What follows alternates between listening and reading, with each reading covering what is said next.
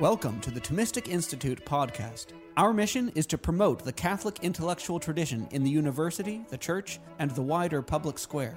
The lectures on this podcast are organized by university students at Thomistic Institute chapters around the world.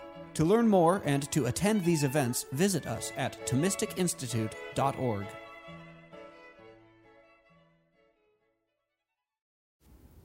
In uncertain times, students seek truth.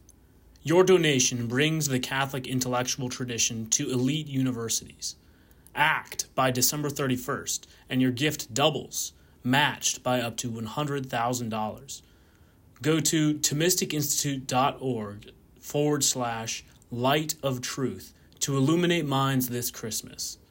That's ThomisticInstitute.org/light of truth.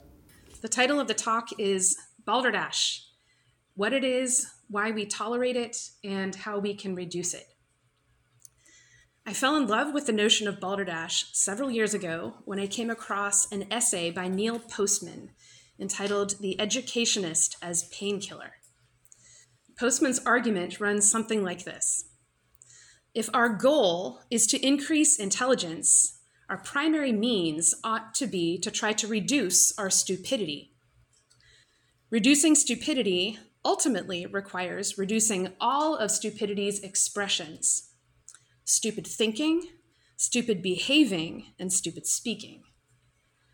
Each of these expressions probably is both a cause of and caused by the other two.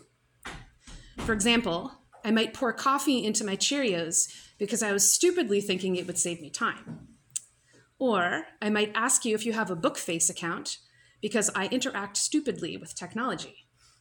Or I might have trouble understanding where you're from in Illinois because I only ever talk about two cities, Chicago and non-Chicago.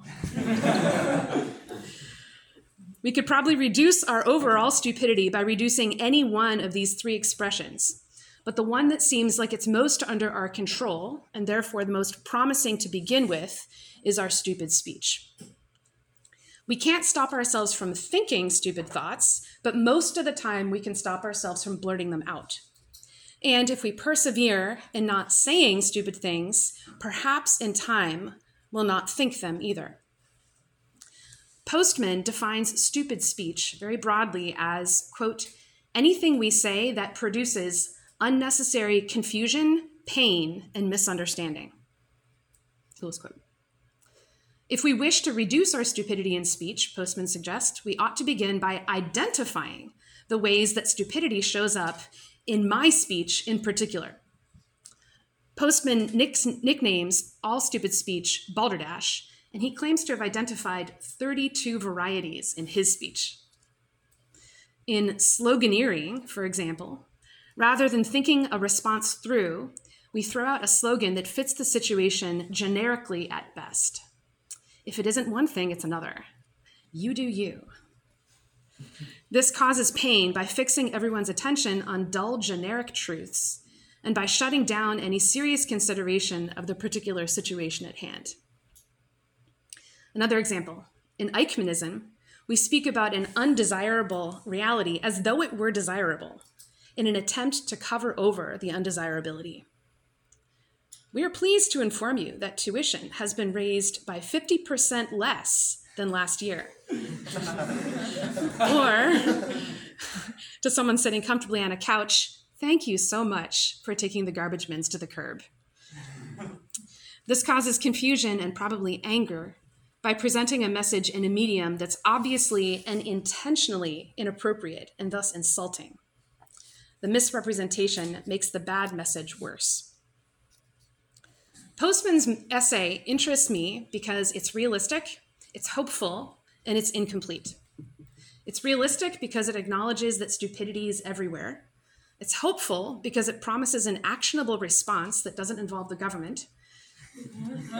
And it's incomplete because there is one variety of balderdash that Postman doesn't include in his list of 32, which I would like to examine in this talk. From this point forward, I'll refer to this particular variety simply as balderdash, even though Postman would only regard it as one kind of balderdash.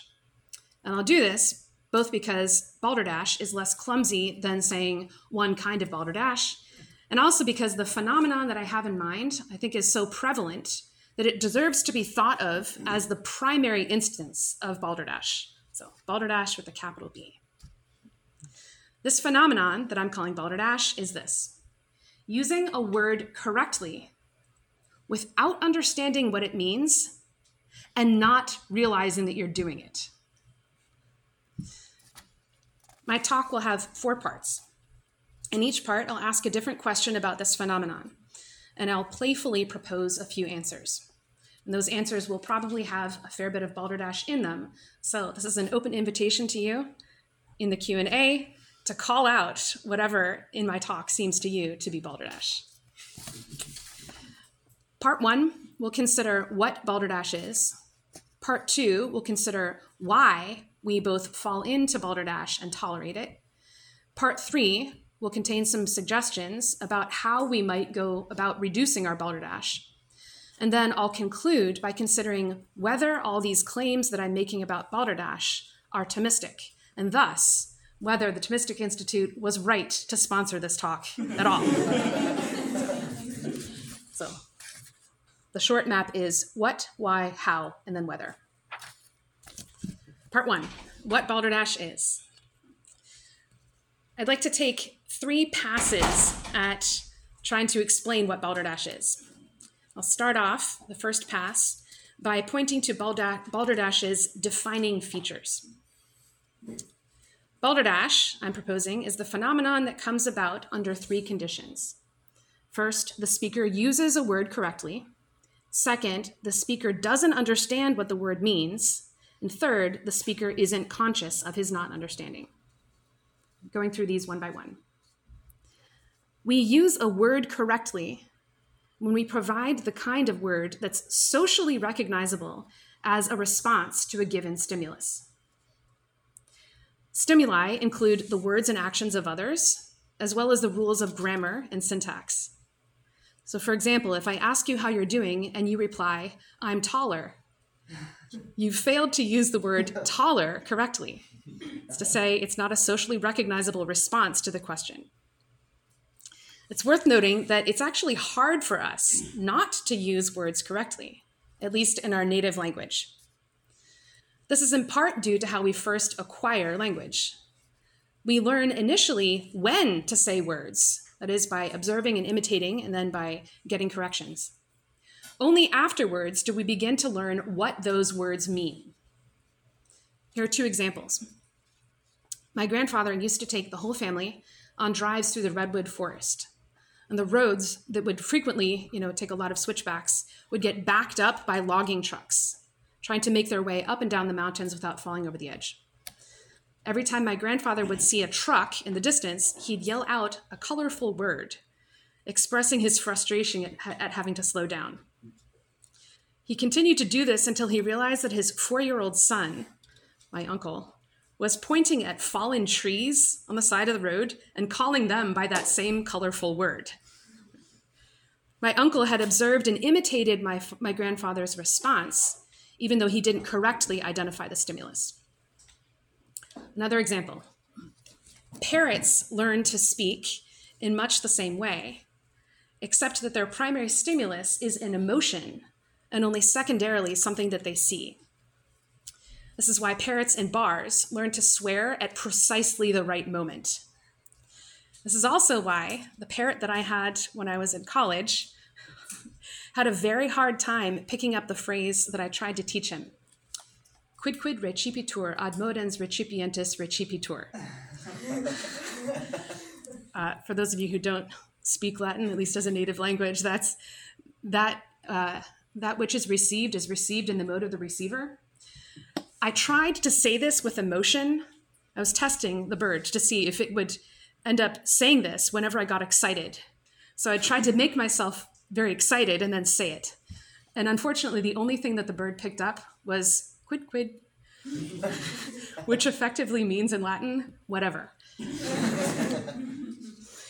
So we use a word correctly when we provide an appropriate response to a given stimulus. The second condition for balderdash is not understanding what a word means. We don't understand a word's meaning if we're unable to identify what the word points to in experience. Words point in much the same way as fingers do, except that words can point to both physical and non-physical realities, and can do so in many different ways. In evidence of this, contrast acting out unfair in charades with just saying, "That's not fair." Contrast also answering, "What hurts?" by pointing with your finger and then by pointing with words. With my finger, I can point to my trunk. But without words, you don't know whether what hurts is my body or the skin abrasion that might be on my midriff or the left side of my gallbladder. With words, I can say, "Inside, around the area of my intestines." Note here that some words, like prepositions, don't actually point to things, but they specify how we're pointing. And then other words, like the word preposition, doesn't point to a thing, but to another word. Lots of pointing. There are some occasions when it's very obvious to us what a word points to. So consider the very young child who's in the stroller and says, "Doggy," and that's usually accompanied also by finger pointing. Right? Consider, a few months ago, a very drunk man pointed at me and said, "A nun." And consider me earlier this morning, very early, I looked up, and even though it was a time of silence in our convent, I said, "Moon." It's a full moon, I think. Right? So, apart from being very young, very drunk, or very amazed, it's actually pretty challenging to identify what a word really points to. Consider, for example, what the word fact points to. Does the word fact point to the same thing when we say math fact as when we say it's a fact that in 1492 Columbus sailed the ocean blue? Also, what specific activity or activities are pointed out by the phrase critical thinking? So when we're committing balderdash, we point without being aware of what we're pointing to. The third condition of balderdash is not being conscious of not understanding our words. Consider an example of when this third condition isn't present. Suppose a certain Dominican sister decides to try to pick up some Gen Z language. She can't afford a Rosetta Stone, so she decides to try to pick up the language just by imitating the natives, namely her students. On occasion, she will correctly imitate a native's use of the word based or lit or mic drop.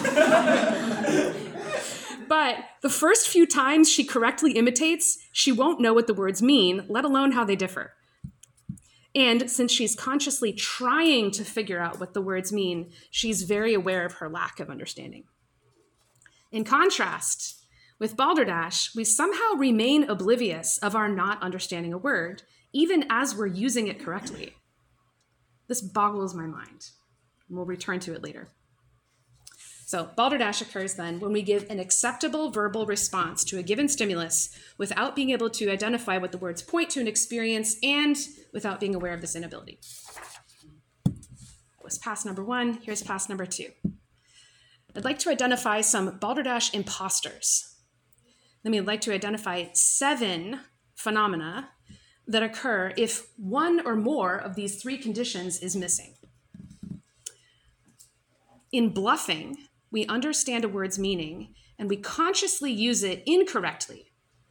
For example, suppose you're strapped for time and your roommate asks you if you'd like to go pray a rosary. So, under your breath, you say, "My rosary," and then reply, "Oh, I've already said my rosary." That's bluffing, centering on the meaning of the word said. In spoonerisms, or getting mixed up, we understand the meaning of a particular word or phrase, but through inattentiveness, we come out with a word or phrase with a different meaning. For example, I once intended to wish someone health and well-being, but what actually came out was wealth and hell-being. I knew the meaning of the words that I used, and I was aware of their meaning, but I didn't use the words correctly. In reciting, we use a word correctly, at least grammatically, and we understand its meaning, but we aren't consciously attending to that meaning when we speak it. This isn't terribly interesting, except when our lack of conscious attention causes us to use the words inappropriately. So, for example, if you were to end a phone interview by reflexively saying, "Bye, love ya." In signaling, we understand the meaning of a word and we use it correctly, but we do so with the primary intention of drawing a listener's attention to something about me, and not with the intention of drawing my listener's attention to the meaning of the word. This is to say, rather than pointing to something, the words point back at me. For example, if you're on a date and you want to signal to your crush that you're a Thomist, you follow up a few of your comments with quod erat demonstrandum. You know what it means, that which was to be demonstrated. And you know, and you use it correctly, but you use it to point to the kind of pointer you are, not to point to anything. In speaking fluffily, we correctly use words that we might understand, but that we literally don't need to use. Building on this and going along with the idea of speaking fluffily, we actually won't know that we don't need to use these words because we're not truly trying to point to experience, but only trying to speak correctly. If you're confused, it's because of the fluff. Right? In nonsense or gobbledygook, we use a word that doesn't have any socially recognized meaning, and therefore also doesn't have any correct or incorrect use. I'm not sure it's possible to speak gobbledygook without being aware of it, because everyone will let you know. And I even had a hard time coming up with an example of gobbledygook, but I think that might count.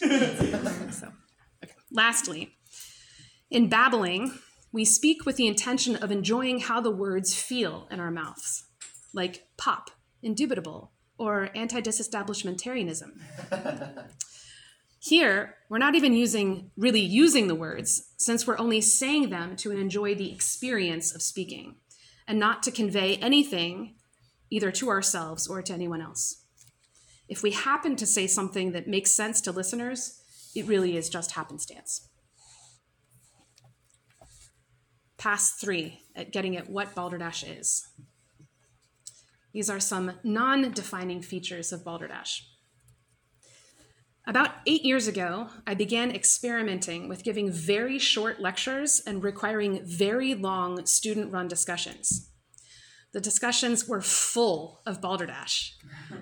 So full that the students were zoning out almost as much as I was. There was too much Balderdash for me to point out on my own, so I came up with a few rules that would put the burden of identifying and then trying to sort out the Balderdash on the students. Rule 1 was anyone who suspected that the speaker, even if that speaker happened to be himself, was committing Balderdash has to yell out, "Balderdash!" Rule 2 is that the exception is you can use a word if your intention is to try to clarify it. And then third was, if you're not trying to clarify that word, that Balderdash word, you're not allowed to use it.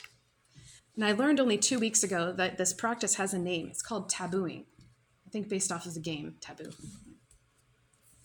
After running this experiment for 8 years, there are 2 features of Balderdash that have consistently come up. First, there aren't any words or phrases that are Balderdash in themselves. Balderdash is a matter of the individual speaker's understanding of the words he uses. It's not the case, for example, that the phrase "the deeper meaning" is meaningless in itself. It's often the case that the student who uses this phrase doesn't know what it means. And it's rarely the case, but it's still possible, that a student might use this phrase in the presence of someone who does understand what it means, if it has meaning. Nonetheless, some kinds of words are more likely than others to be used without understanding. We're unlikely to commit Balderdash with words whose meanings are controversial. This is probably because controversy heightens our attention to meaning. We are more likely to commit balderdash with words that are frequently used and that can mean so many things that they mean almost nothing. If you'd like some examples of these words, pick up any yogi tea tag. One of my favorites of the sayings that I tell there aren't many yogi tea drinkers here. Right? For those of you who have not been initiated, there are always sayings that fit on the space of the tag that's attached to the tea. One of my favorites here is, travel in grace, knowing that you are protected by love. I'm all for grace and love, but I have no clue of what they mean in that sentence. And I suspect that the writer of the tea tag didn't know it either. The second non-defining feature of balderdash is that it's very difficult to prove, either to yourself or to anyone else, that you're not committing balderdash. The source of the difficulty here is in showing that you understand the word's meaning. Consider how you might try to prove that you understand. Using the word in a sentence won't work, since by definition, in balderdash, you can already do this. Trying to define the word also doesn't guarantee that you're not committing balderdash, because you could just as easily parrot a definition that you'd read or looked up on the Google machine. For the same reason, it also won't work if someone asks you to define all the words in the definition, because you could just continue to parrot those as well. My students over the years have come up with 3 imperfect but workable tests for whether someone understood an allegedly balderdash term. According to them, you're probably not committing balderdash if, first, you can come up with your own definition, non-dictionary sourced, of the word, and then supply your own definitions of any suspicious words that use in that definition. Second, you're probably not committing balderdash if you can distinguish the word that you're using from 2 things that it's like. That's to say, 2 things that you would be tempted to mistake it for. If you happened to find someone who had never had a brownie, which I did when I was in Australia, and that person asked you what a brownie was, rather than giving a definition, probably the better route would be to say, it's like fudge, but a little fluffier. And it's like chocolate cake, but a little denser. The third test that you're probably not committing balderdash, if you can pass it, is to identify at least 2 things in experience that the word points to. I say 2 because if you point to only one thing, it's not clear what aspect of that example the word signifies. Only by having 2 examples and seeing the similarity between them can you verify whether you're pointing to something or just gesturing vaguely or ambiguously at a bunch of somethings. Part 2, why do we tolerate balderdash? Typically, when we talk about tolerating, we're referring to other people. I think the more perplexing question in the case of balderdash is why we tolerate it in ourselves. This question is almost equivalent to asking, how is it that we fall into balderdash in the first place? This is to say, how do we come to use a word correctly without understanding it? And also, how do we fail to recognize that we don't understand? These are real questions, since understanding in general is something that we want. There seem to me to be 3 reasons why we fall into balderdash and don't notice it. First is that clarifying balderdash isn't absolutely necessary. We let balderdash hang around because for the most part, speaking or committing balderdash gets the job done. Most of our conversational exchanges don't require that we understand our words clearly, but only that we understand and are understood just enough not to mess things up. We live most of our lives in this mode, where our desire to understand is limited to what's necessary to get a job done. A second reason why we tolerate balderdash in ourselves is because the work of clarifying balderdash is hard. It's far easier to memorize or to parrot things than to work things out ourselves. It's easier to be passive and to let others do the work. If we're afraid of doing the work ourselves, we'll tend to avoid even noticing that the work needs to be done. This not noticing can happen on a more or less conscious level. Consciously ignoring balderdash is like what happens when you pretend you didn't see your roommate drop the tissue that she just used because you don't want to pick it up and you don't want to tell her to. Unconsciously ignoring balderdash is even more fascinating than this. I think it happens something like this. In the space of a moment, you use a word and get a little confused. You make a feeble attempt at resolving that confusion, but you quickly get frustrated. But as soon as the frustration appears, you zone out, which in one fell swoop numbs the pain of frustration, relieves you of the burden of trying to resolve the confusion, and then blinds you to your confusion. Is anyone zoning out? Gotcha. The third reason why we tolerate balderdash in ourselves is because we realize that if we clarify our balderdash, we'll be held to a higher standard of speaking and acting. And that's hard. Sometimes we like our balderdash. We keep it around, not because we're afraid of doing the work of clarifying it, but because we're afraid of having to conform our actions to what we might realize in the act of making things clear. As long as we don't know the differences between things, we're not obliged to treat them differently. So we deliberately keep our understanding and our speech vague. This often happens in goal setting. We keep our goals generic because we're afraid of not meeting any goal. That's to say, we're afraid of doing the work, of really making progress, and we'd rather have the satisfaction of feeling like we're improving, while really what we're doing is just differently describing what we're already doing. Part 3, what can we do to reduce our balderdash? Reducing balderdash is really made up of several smaller activities. At the very least, it requires identifying the balderdash that you habitually commit, catching yourself when you're about to recommit, and then preventing yourself from committing new balderdash. Rather than addressing these activities separately, I'd like to offer 3 practices that collectively help with all of these smaller activities.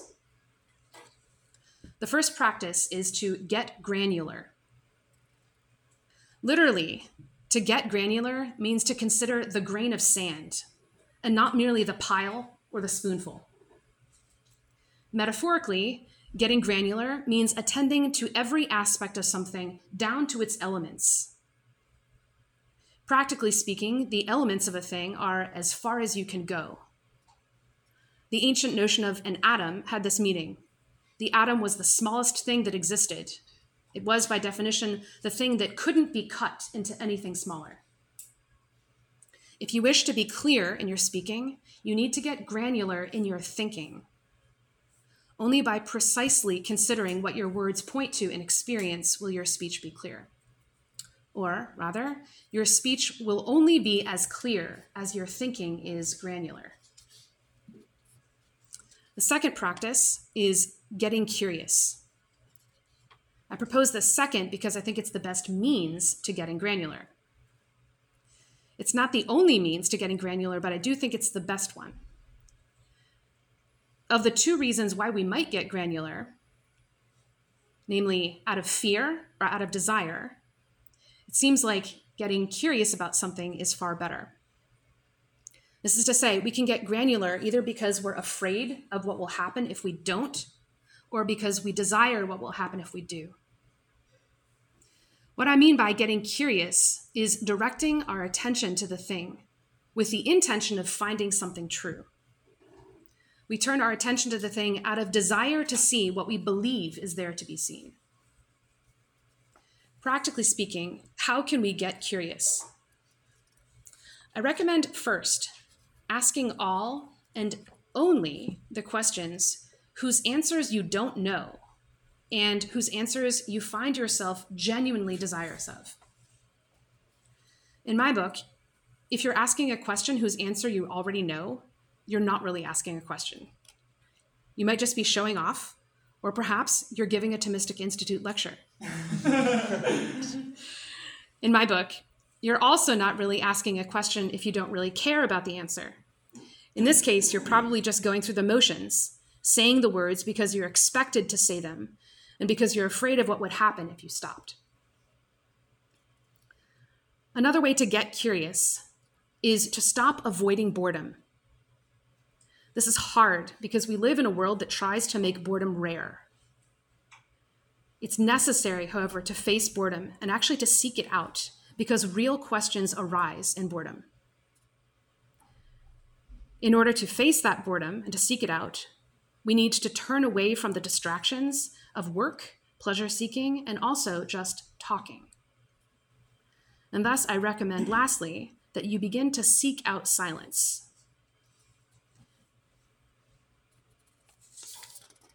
Dramatic silence. The third practice is get friends. In the context of our desire to reduce balderdash, what is a friend?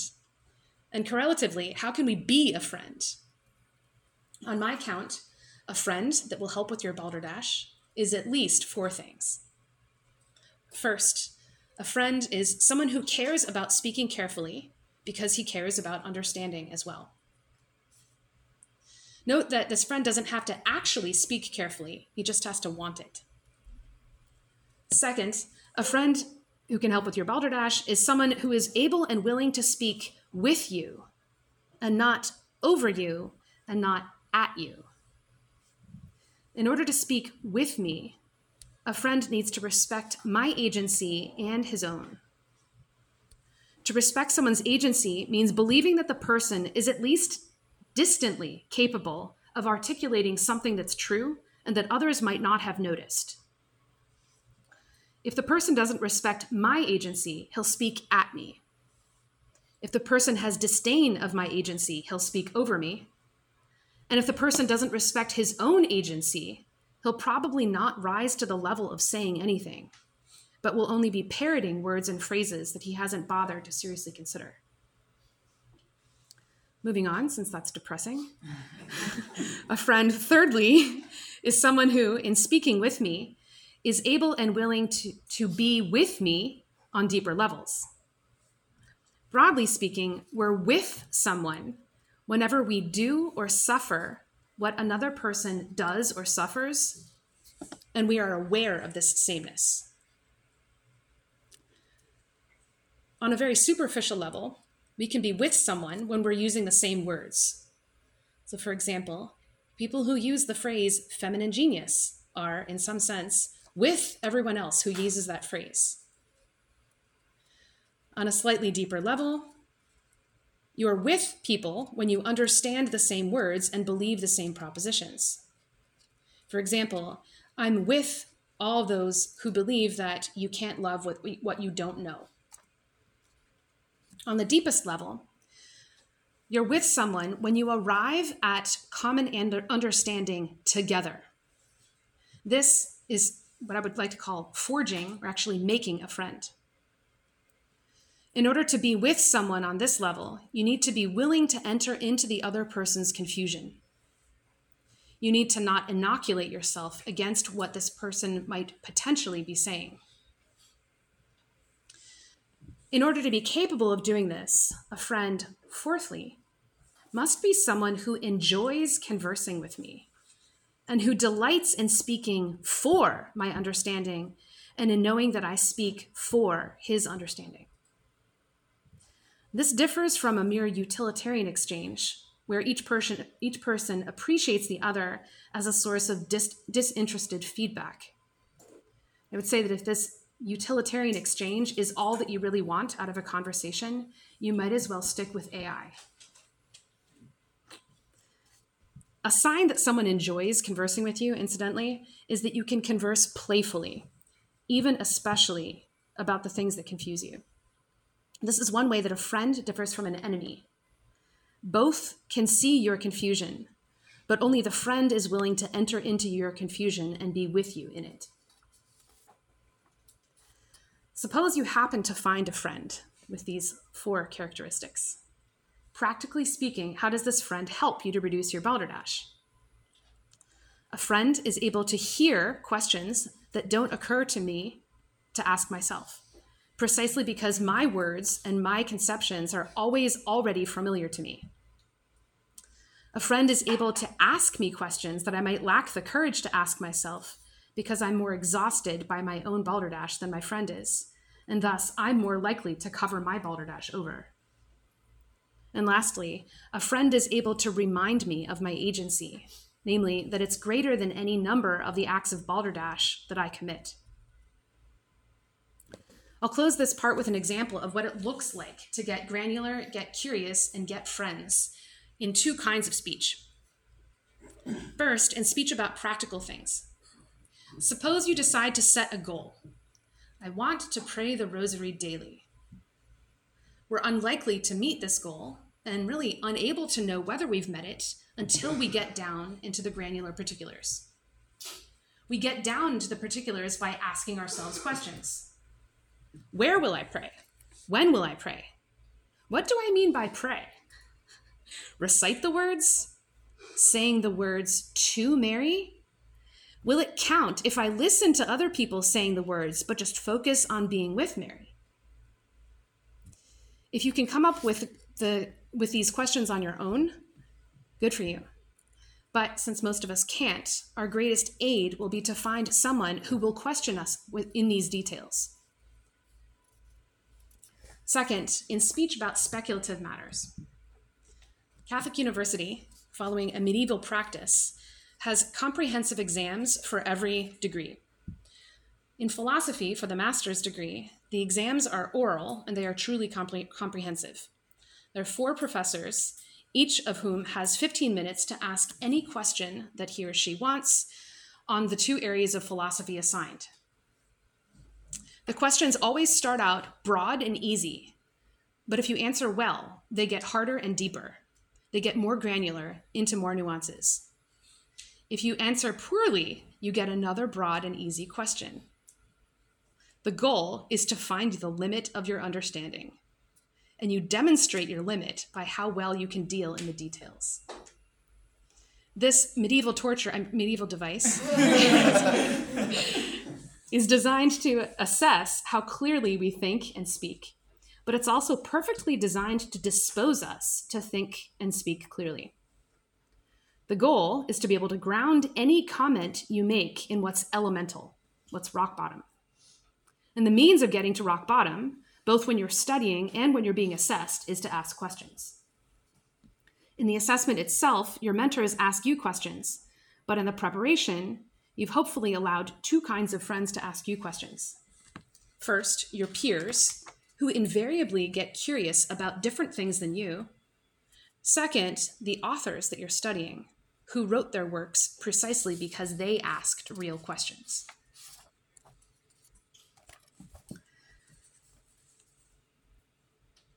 How has this talk been Thomistic? Has it been Thomistic? On the surface, it seems like it hasn't been terribly Thomistic. Thomas doesn't mention the word balderdash anywhere, and he doesn't have much to say about the philosophy of language, which is somewhat of a modern preoccupation. It's what you do when you can no longer play with metaphysics. It's also not fair to say that being clear is Thomistic, since many thinkers, both before and after St. Thomas, were clear. Despite these, I'm suggesting that this talk has been Thomistic nonetheless, provided that we can take Thomistic to mean being like Thomas. As I mentioned earlier, we can be like someone on different levels, by saying the same things as that person says, by believing the same things that that person believes, and then by coming to belief through conversation with that person. I'm proposing that this talk has been something of a guidebook for how we can become like Thomas, not only in these 3 ways, but also by imitating what Thomas did and why he did it. We can imitate Thomas's clarity by imitating what he did to forge that clarity. And what Thomas did was get granular, get curious, and get friends. He got granular, and evidence of this, pick up a Summa article. It's impeccably arranged, not only in itself, but also with respect to the articles that come before and after it. In fact, some of his writings are so granular, with every detail considered and articulated, that they can be off-putting. I sometimes wonder if Thomas had to struggle to think so clearly. the struggle certainly isn't evident in the writing itself. The writing is evidence, rather, that Thomas was incredibly curious. In order to arrange his works as he did, he had to ask for each thing, what comes immediately before it? What comes immediately after it? How does it relate to these things? And how does it relate to me, the one who is asking about the thing? What is this thing's ultimate beginning? What is its ultimate end? Thomas was able to ask these questions untiringly because he had, among other things, the assistance of many friends. Some of his greatest friends were dead. The fathers of the church, Aristotle, Avicenna. Other friends were his intellectual rivals at the universities. Some of these were heretics, and some were just Franciscans. Above all, though, I believe that Thomas regarded the Holy Spirit as his friend. Not just in the ordinary sense of friend, but in the sense that I outlined before. Thomas thought things through with the Holy Spirit. He didn't just think about God and for God, but with God, with a radical openness to receiving all and only what the Holy Spirit wanted to give. One of my favorite images of St. Thomas is of him holding a quill, looking up and listening to the Holy Spirit who has his beak in Thomas's ear. Even if we don't imitate Thomas's quill-holding posture, we should nonetheless imitate what Thomas did to speak so clearly. We should also imitate why Thomas bothered to speak so clearly. Thomas, following Aristotle, holds that there are 3 reasons why we bother to do anything. That is, why we regard anything as good. In the case at hand, we can desire to speak clearly either because it is pleasant, useful, or just noble in itself. We can want to speak clearly because it feels good to be understood, or because it's useful for growth and self-discipline, or because speaking clearly is just what we're meant to do. None of these reasons for speaking clearly are bad, and in experience, we probably have all 3 at any one moment. But I'm also convinced that at any one moment, one of these is primary. Which one was primary for Thomas? I suggest that it was the use. But I think there's 2 ways that speaking clearly can be useful. In Thomas's case, it was useful for evangelization. One of the Dominican mottos is contemplare et contemplata aliis tradere, to contemplate and to give to others what one has contemplated. Only if we think clearly about things can we speak clearly about them to others. So, for Thomas, speaking clearly in general was useful for speaking clearly about God. More importantly, though, speaking clearly was also useful for Thomas's own contemplation of God. This is to say, my sense is that Thomas's primary motivation for speaking clearly in general was so that he could speak clearly with God. The way that we attend to our words is habitual. If we're sloppy or formulaic when we speak with others, we're more likely to be sloppy and formulaic when we speak with God. It's not that we intend to be this way, but rather that we can't help but be before God, whatever it is we are. If we want to speak clearly with God, the solution is to begin doing the things that will help us speak clearly with others, and then to allow God to be with us in this process. This is to say, our praying should include getting granular with God, listening to the curiosity of God, and allowing him to be with us, even when all we have to say is Balderdash. Thanks for listening to this lecture on the Thomistic Institute podcast. The generosity of people like you makes this podcast possible. If you enjoy these talks, please consider showing your support at www.thomisticinstitute.org/donate. Your donation of even $1 helps us reach more college students and many others with the powerful truths of the faith, and it ensures that we can keep publishing top-notch lectures on this podcast. Thanks a lot.